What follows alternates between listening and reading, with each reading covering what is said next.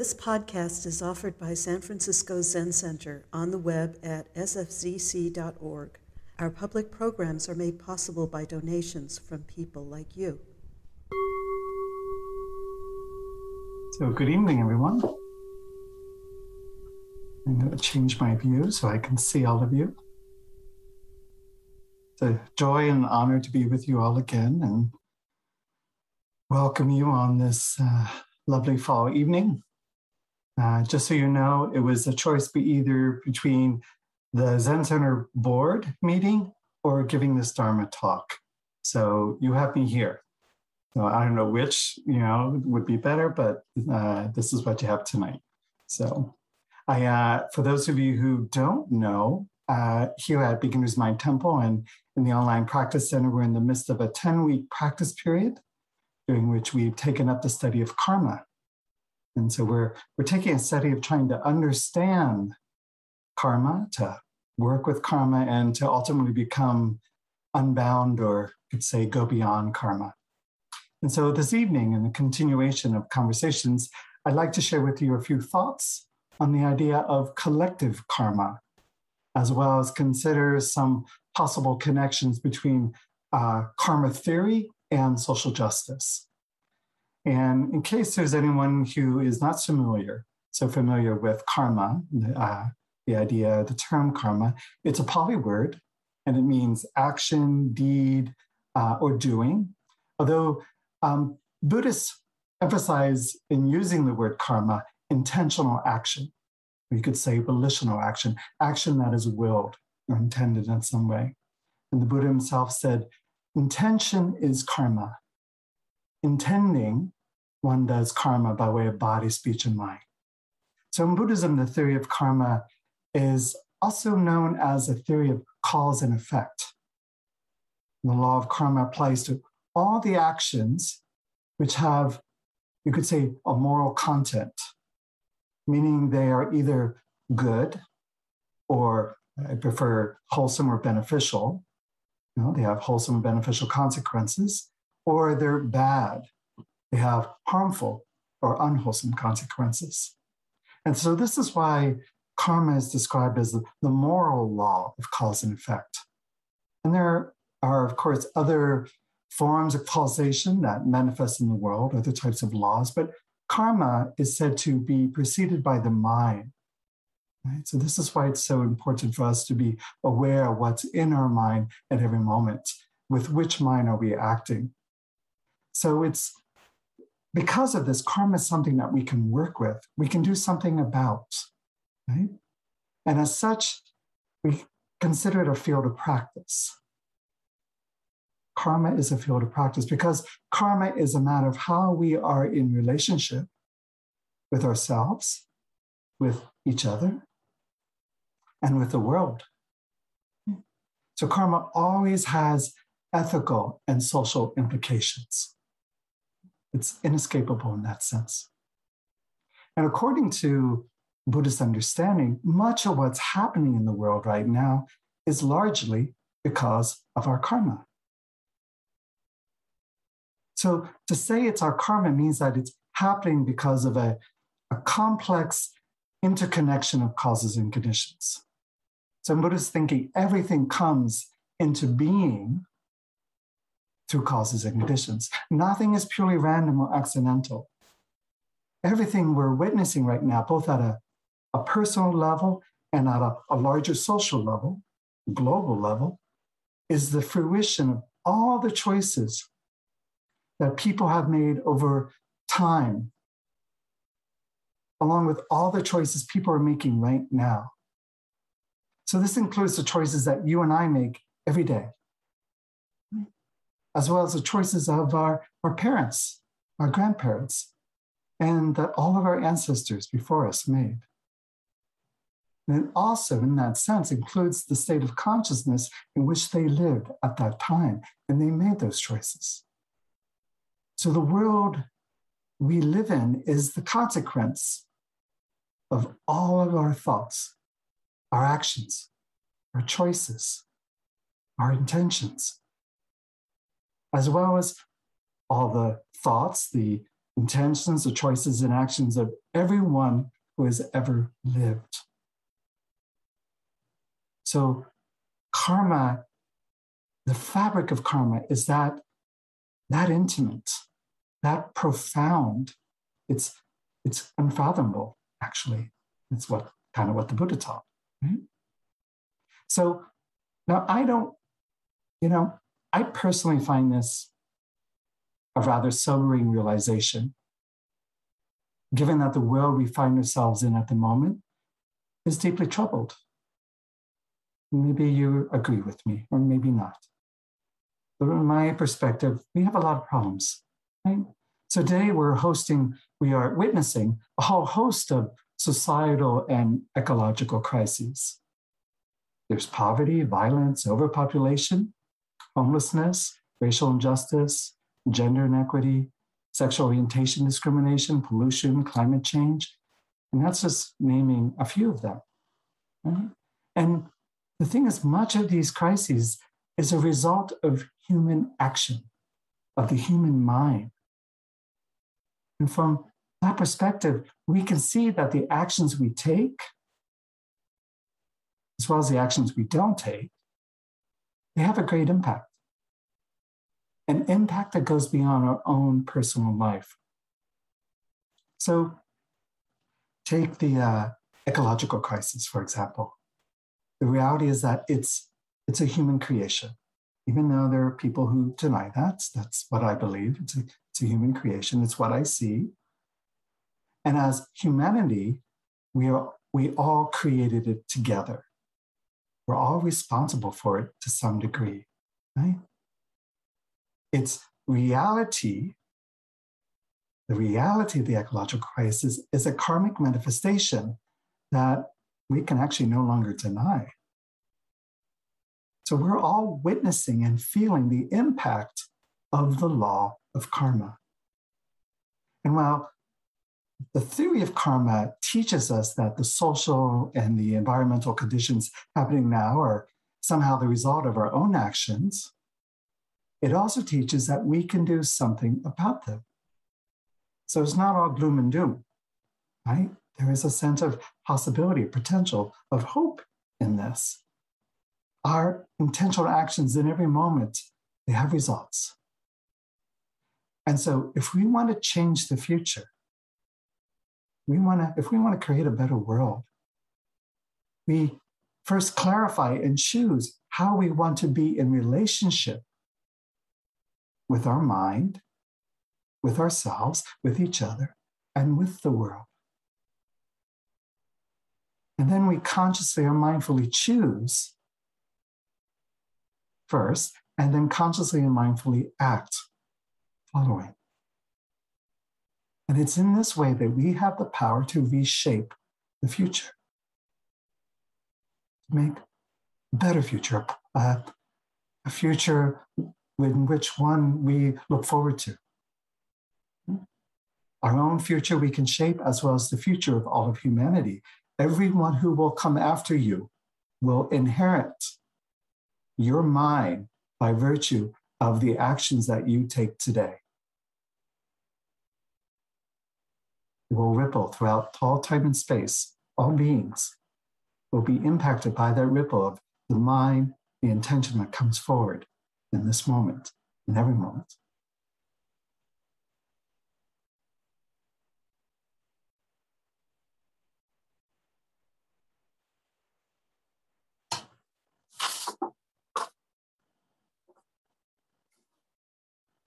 As part of my personal study and the teaching preparations for leading this practice period on karma, I've been dipping into David Loy's book with a provocative title of Money, Sex, War, and Karma, right? Notes for a Buddhist Revolution. Does that make you want to pick it up, right? So one of the things that I appreciate in David Loy's writing is his call for Buddhists to develop a clearer understanding of the function of what he calls collective karma. Right? So Loy points out in his book the unconscious impact of industrialized because it industrialized habitual ways of thinking and acting. So we can think of these industrialized habits as the shared mindsets and group activity or group functions within which we're continuously embedded. And as Lloyd frames them, the core themes in the title of his book, Money, Sex, and War, become various strategies that exploit our need to make ourselves more real. Mm-hmm. So he argues that we use money, sex, war in order to fill an inner void with either things, material objects, or with some kind of pleasure. And what these things do, money, sex, war, and so on, they provide us a flight from our sense of unreality and lack. The thing is that unreality, that lack, is built into the fact that what we think we are isn't inherently existent. There's no separate self here. And we sense that at a fundamental level. And that terrifies the ego. It terrifies the sense of self. And therefore, it wants to kind of fill in anything that it can grab on to make it feel more substantial in some way. Right? But even with a little examination, it's not hard to see the samsaric results, the suffering in our lives of never having enough, that feeling of always lacking, right? Never having enough money, never having enough love, or, for example, settling down with what we think would be the perfect partner. And also, he talks about engaging on a much national level, kind of this endless military conflicts that our countries engage in, right, in order to feel more protected and whatever, as a nation. Although karma as something that's collectively created and shared was not the traditional understanding of the concept of karma in early Buddhist teachings. Right? And I'll say a little bit more about that in a moment. But to my mind, I think it's an important and necessary evolutionary aspect to include in karma theory. In my mind, it's not enough to simply, although it may not be so simple, but to wake up to the delusion of our individual creation of a separate self. That's only a partial awakening. It's what you do with that insight, that awakening, that actually matters most. So it's essential to also, because the Buddha said, I and all beings awake together, it's essential to also awaken to the way that we are part of a collective. You think that our group function, right? The way in which we as a collective create a sense of group selves or group egos. And oftentimes they're separate group selves. And the ways that these are also, these group selves, collective selves, subject to the laws of karma and to emptiness, of course.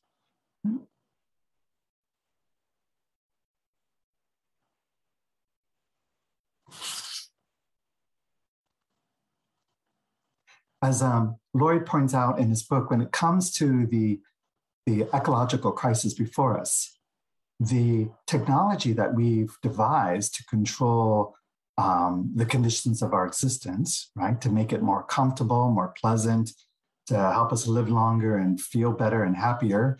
And of course, a lot of the technologies around like modern transportation, energy creation, temperature control, mass manufacturing, and so on. It's all of that was initially designed to help us live longer and feel better and be happier is now it's now a threat to our very existence.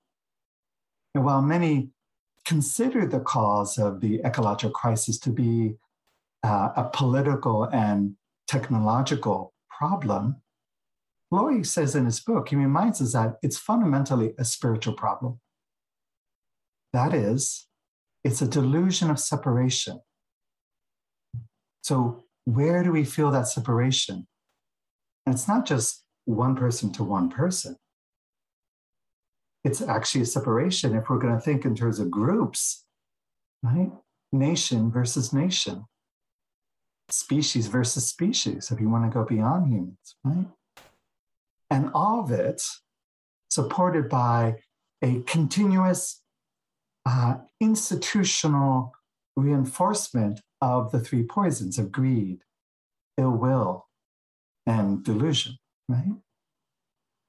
So this dynamic creates a human experience that set apart from the true reality of the way things are.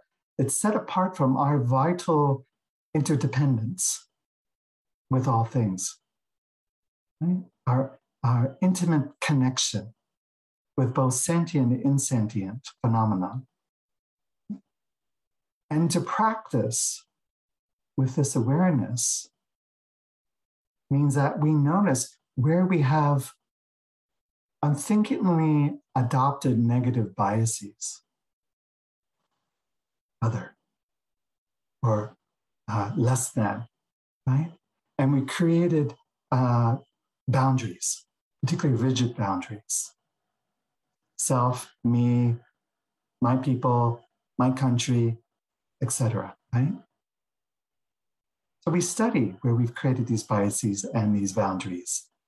And at the same time, we study how they are all empty and non-dual, right? So we studied the teachings of non-duality as well as the teachings of compassion. And too often, practitioners under dharmas focus solely on kind of the individual boundary. Right? We kind of focus on me. How am I doing? How's my practice? So we focus on the small I, the small sense of aggregates, right? And we forget to look at the collective, at the relational boundaries. You could say the small we, in which our role, well, it may be we may only be one member of many, among many. It's no less vital or worthy. All of us play an important part. Our presence is significant. Everything we do is significant.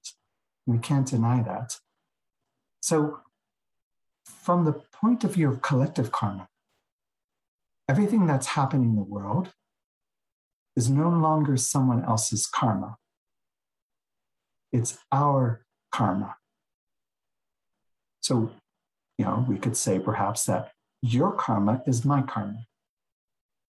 And my karma is your karma.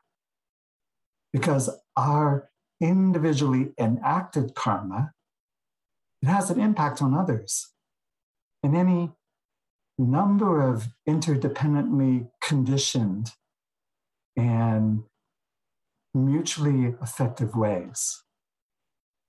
For example, we all share related and perhaps a similar fate because of our individual and collective actions in the past and in the present, we humans are changing the very environment in which our lives depend.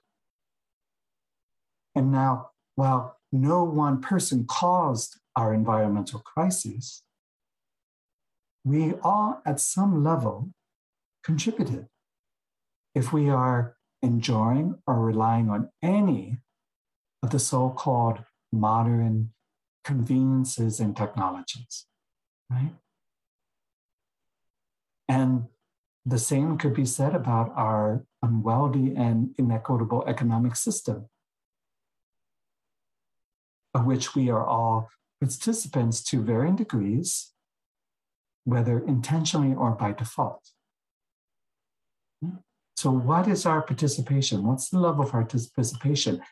And when we study that, we also study what's the level of how we can affect the system and affect change.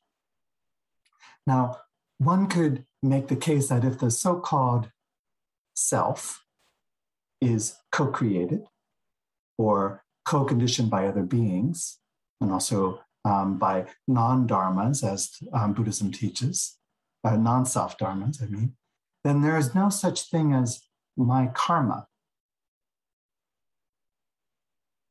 So this is an argument that was made in another book that I've been reading, and which is also included in one of the resources, the resource list for the practice spirit for anyone who might be taking the class. And the book is entitled Rethinking Karma. You probably can't see it because of the glare. All you can see is the Buddha. There, you might be able to see it now. Rethinking Karma, the Dharma of Social Justice. And it consists of a number of essays by various Buddhist scholars and social justice activists, including the book's editor, Jonathan Watts. And in it, each writer takes the stance that karma is a collective and social manifestation. Just as our individual self is constructed within society and within relationships. Now, the idea of collective karma, however, it does not relieve individuals of the responsibility of their actions.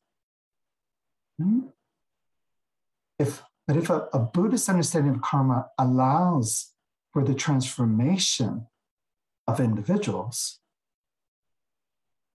transformation of our mind, transformation of our actions, transformation of our character in that way, then we can say that collective karma therefore allows for the transformation of society, which implies a role for social action. How will you engage as a social being in society to effect transformation?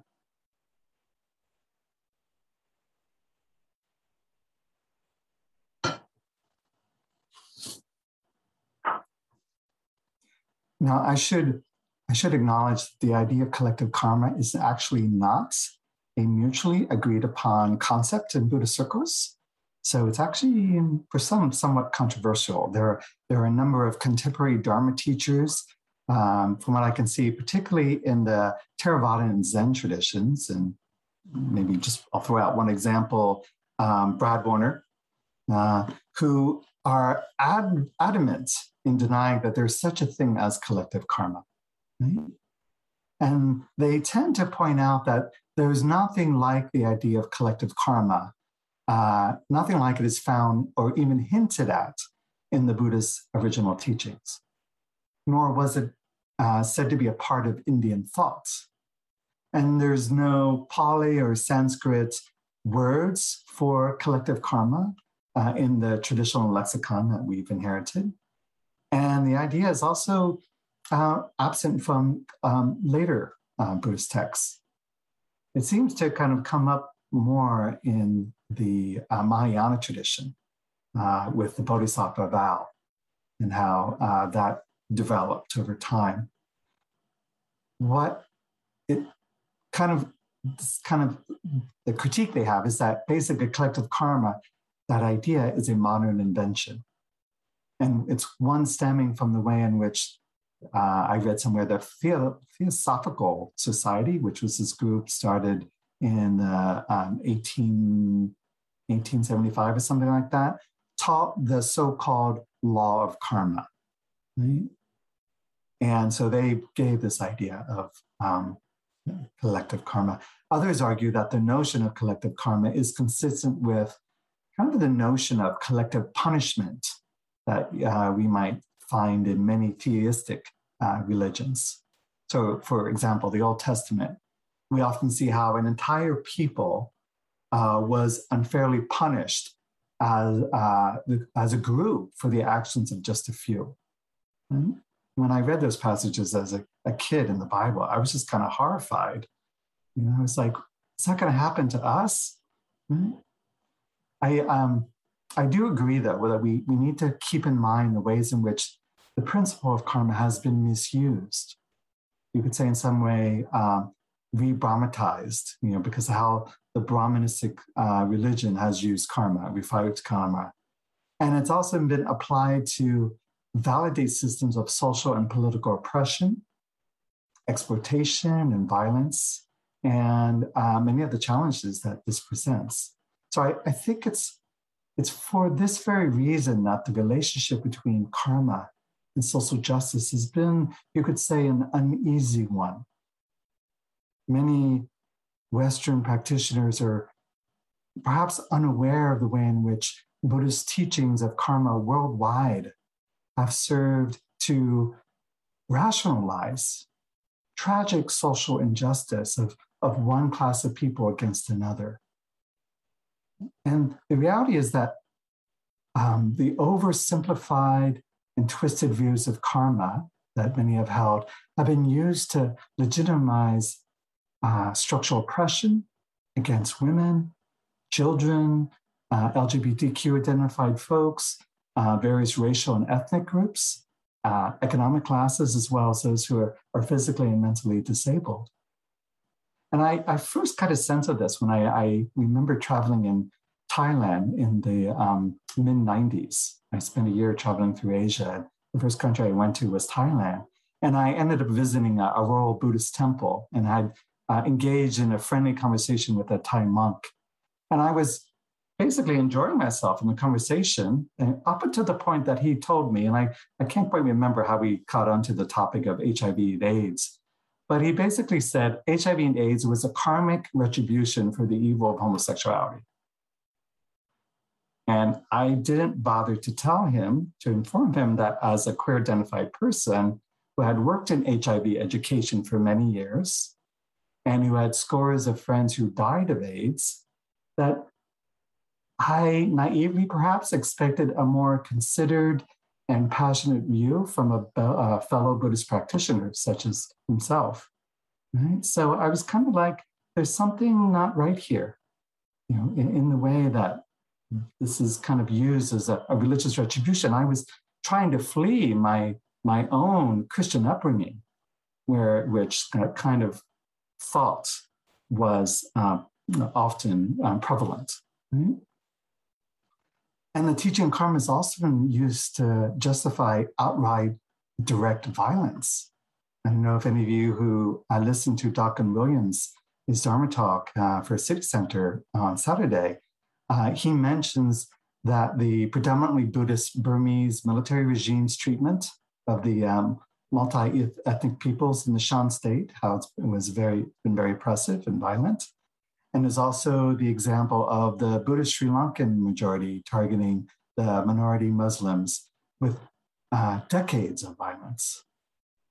So Buddhist-oriented cultures and power structures are not above misusing the teachings of karma to justify violence and social injustices. Right? Is it possible, therefore, for our practice to acknowledge and hold the reality that much suffering in the world is wrought under the name of collective karma? And more specifically, action deliberately taken against a particular group identity.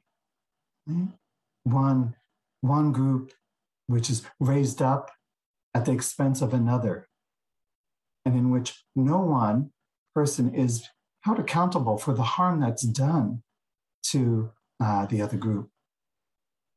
And we can think of white supremacy in this case, white privilege, how the economic and the social and the racial disparity that has come up has created, collective harm and injustice. So we need to be on the lookout for how karma theory is misapplied. It's misused to basically perpetuate and validate our internal sense of lack, of separation in some way.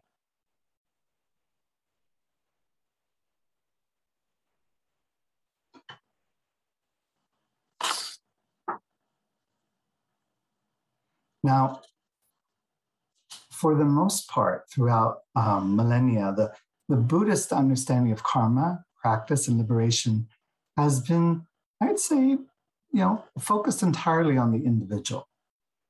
There's been acknowledgement that the Sangha or community is an essential support for an individual's practice, but I think it's fair to say that only fairly recently have Buddhists started to apply Buddhist principles to considerations of human actions and response to suffering at the collective level. And maybe it's because we're so much more aware of the tremendous global impact. It's no longer just about our village or maybe our nation. Now it's about the entire world. In fact, sometimes Buddhism is criticized because the Buddha himself, in not only his personal quest for liberation, but also in how he eventually shaped the community of practitioners that gathered around him when he began teaching, he was advocating a turning away from the world. So in his search for personal liberation, the Buddha left behind his family and his communal responsibilities, effectively turning away from the existing society. And then after his enlightenment, it's true, the Buddha went on to eventually create a new spiritual society, a Sangha, which consisted of a collection of people whose sole endeavor was personal freedom from samsara, from suffering. And what we see is in the initial emphasis in early Buddhism, the emphasis was on the arhat, right? On the path of individual liberation. And working through one's karma was therefore considered an individual endeavor. However, in creating the container of Sangha, in which people practice together and conducted themselves consciously within an ethical framework, within the Vinaya, and also within the teachings, guided by the teaching of the Buddha and his disciples created in time an alternate form of society that was meant to be more conducive for a collection of individuals to harmoniously and mutually support each other in their ultimate concern, which was liberation. But the Buddha also had and taught many lay followers, so it just wasn't his monastics in which he was teaching, and offering spiritual guidance. He was also supporting and teaching those who were actively engaged in Dharma practice while also living in conventional, you could say, material society. Right? So he didn't forsake, the lay practitioner by any means. In Wapala Rahula's excellent book, What the Buddha Taught, I highly recommend this, another recommendation. Right? He points out that the Buddha of history, while absolutely focused on ethics and spirituality and philosophy, over the 40 years that he taught, he also spoke on society, on economics and politics. And he writes in his book, the Buddha did not take life out of the context of its social and economic background. He looked at it as a whole in all its social, economic, and political aspects. His teachings on ethical, spiritual, and philosophical problems are fairly well known, but little is known, particularly in the West, about his teaching on social, economic, and political matters. Yet there are numerous discourses dealing with these scattered throughout the ancient Buddhist texts. And then Vapala goes on to offer a few textual examples. He cites a sutra called the Kakavati Sihananda Sutta. It translates to the wheel-turning emperor sutta. And he uses it as an illustration of the Buddha's concern with material life, with everyday life, like with lay life, how to deal with things of the world in your everyday life. And in this text, the Buddha specifically addresses poverty. And he claims that poverty is the cause of theft, of falsehood, of violence, of hatred, and cruelty. One only engages in those activities because one does not have the means, right? Because of they're experiencing poverty.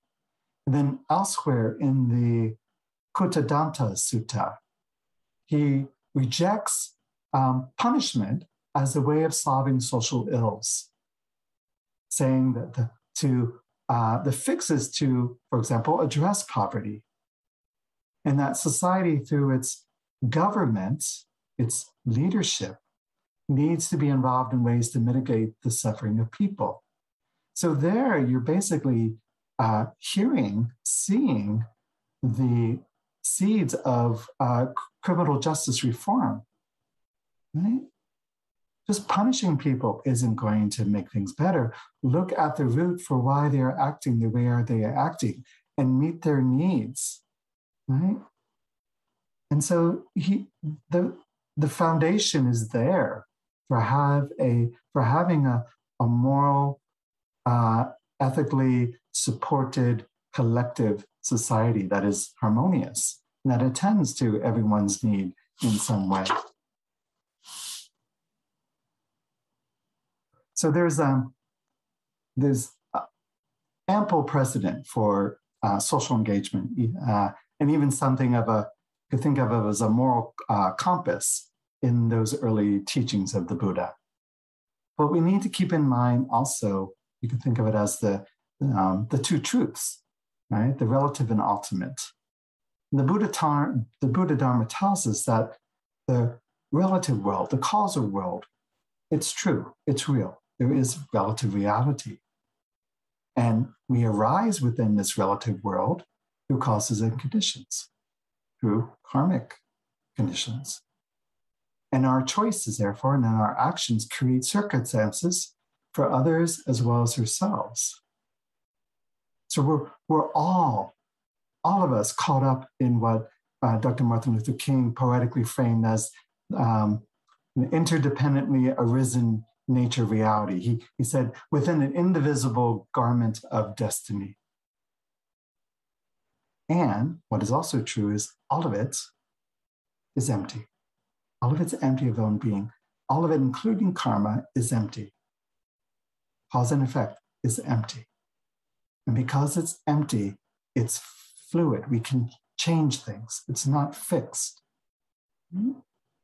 So exploring the connection between karma and social justice offers us a way to think about karma as a collective phenomenon. And in doing so, hopefully see the implications for beneficial social action and change. And if we turn to the Buddha's original teachings, we might take note that while he didn't say much about the practice of being just, in fact, he had much less to say about the concept of justice, or let me rephrase that. He actually had much to say about the practice of being just. How does one act just? But he had much less to say about the concept of justice, particularly in comparison with the Abrahamic religions, right? So it's important to recall that the Buddha's early teachings of karma were in part a response to the religious and the social context in which he lived. He was a man of his time, right? He was responding to the circumstances of his time. He was responding to the causes and conditions of his time. And our own turning, our own engagement and expression of the Dharma equally needs to respond to the context of these times in which we find ourselves. A context in which we see now more than ever, the tremendous and global impact that our minds, our intentions, and our actions have on not just our lives, but the lives of every other living being on the planet. How will you live with that understanding, with your place in that mandala of all being? How will you act?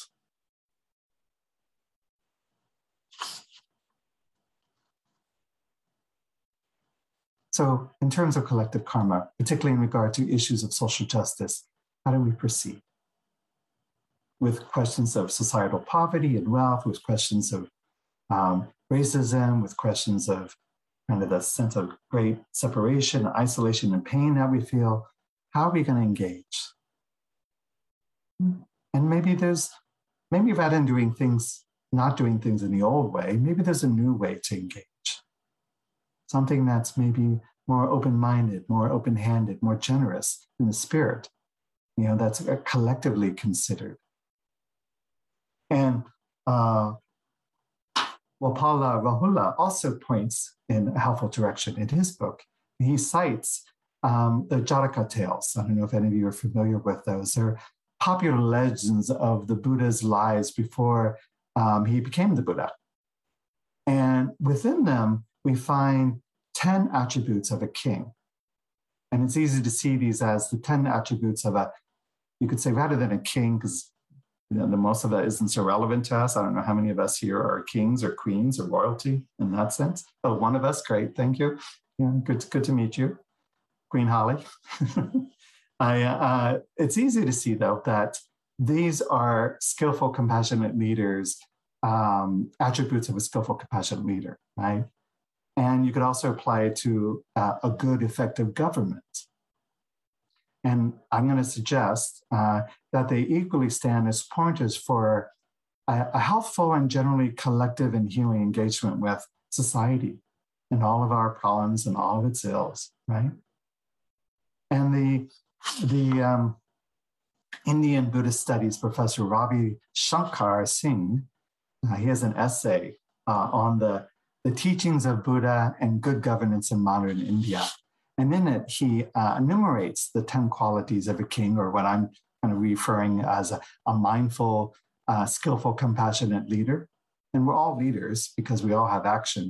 We all lead with our action in the world in that sense, right? So I think these can be easily reframed or summarized. You can summarize these points in a way that responds to how do we engage from a place of social justice. So I'm going to finish up just by sharing this list with you, and it goes as follows. So the first one is dana, which is charity, right, or generosity.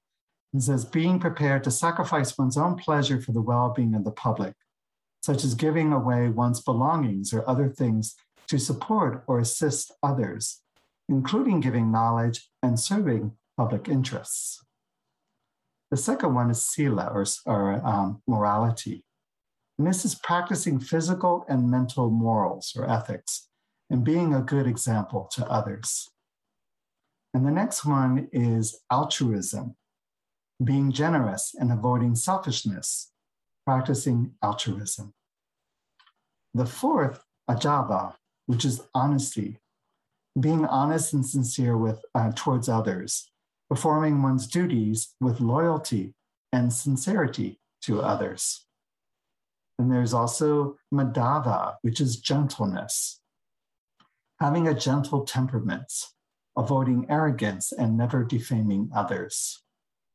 The sixth is tapa, self-restraining.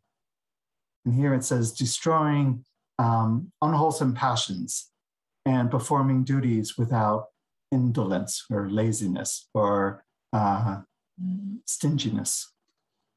And then akoda, which is non-anger, practicing non-anger.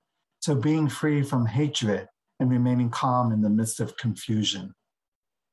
And then there's avahimsa, which is non-violence. And this is exercising non-violence and not being vengeful. You can hear some of the precepts, the 16 bodhisattva precepts within these as well. And there's kshanti for forbearance, practicing patience and trembling to serve public interests.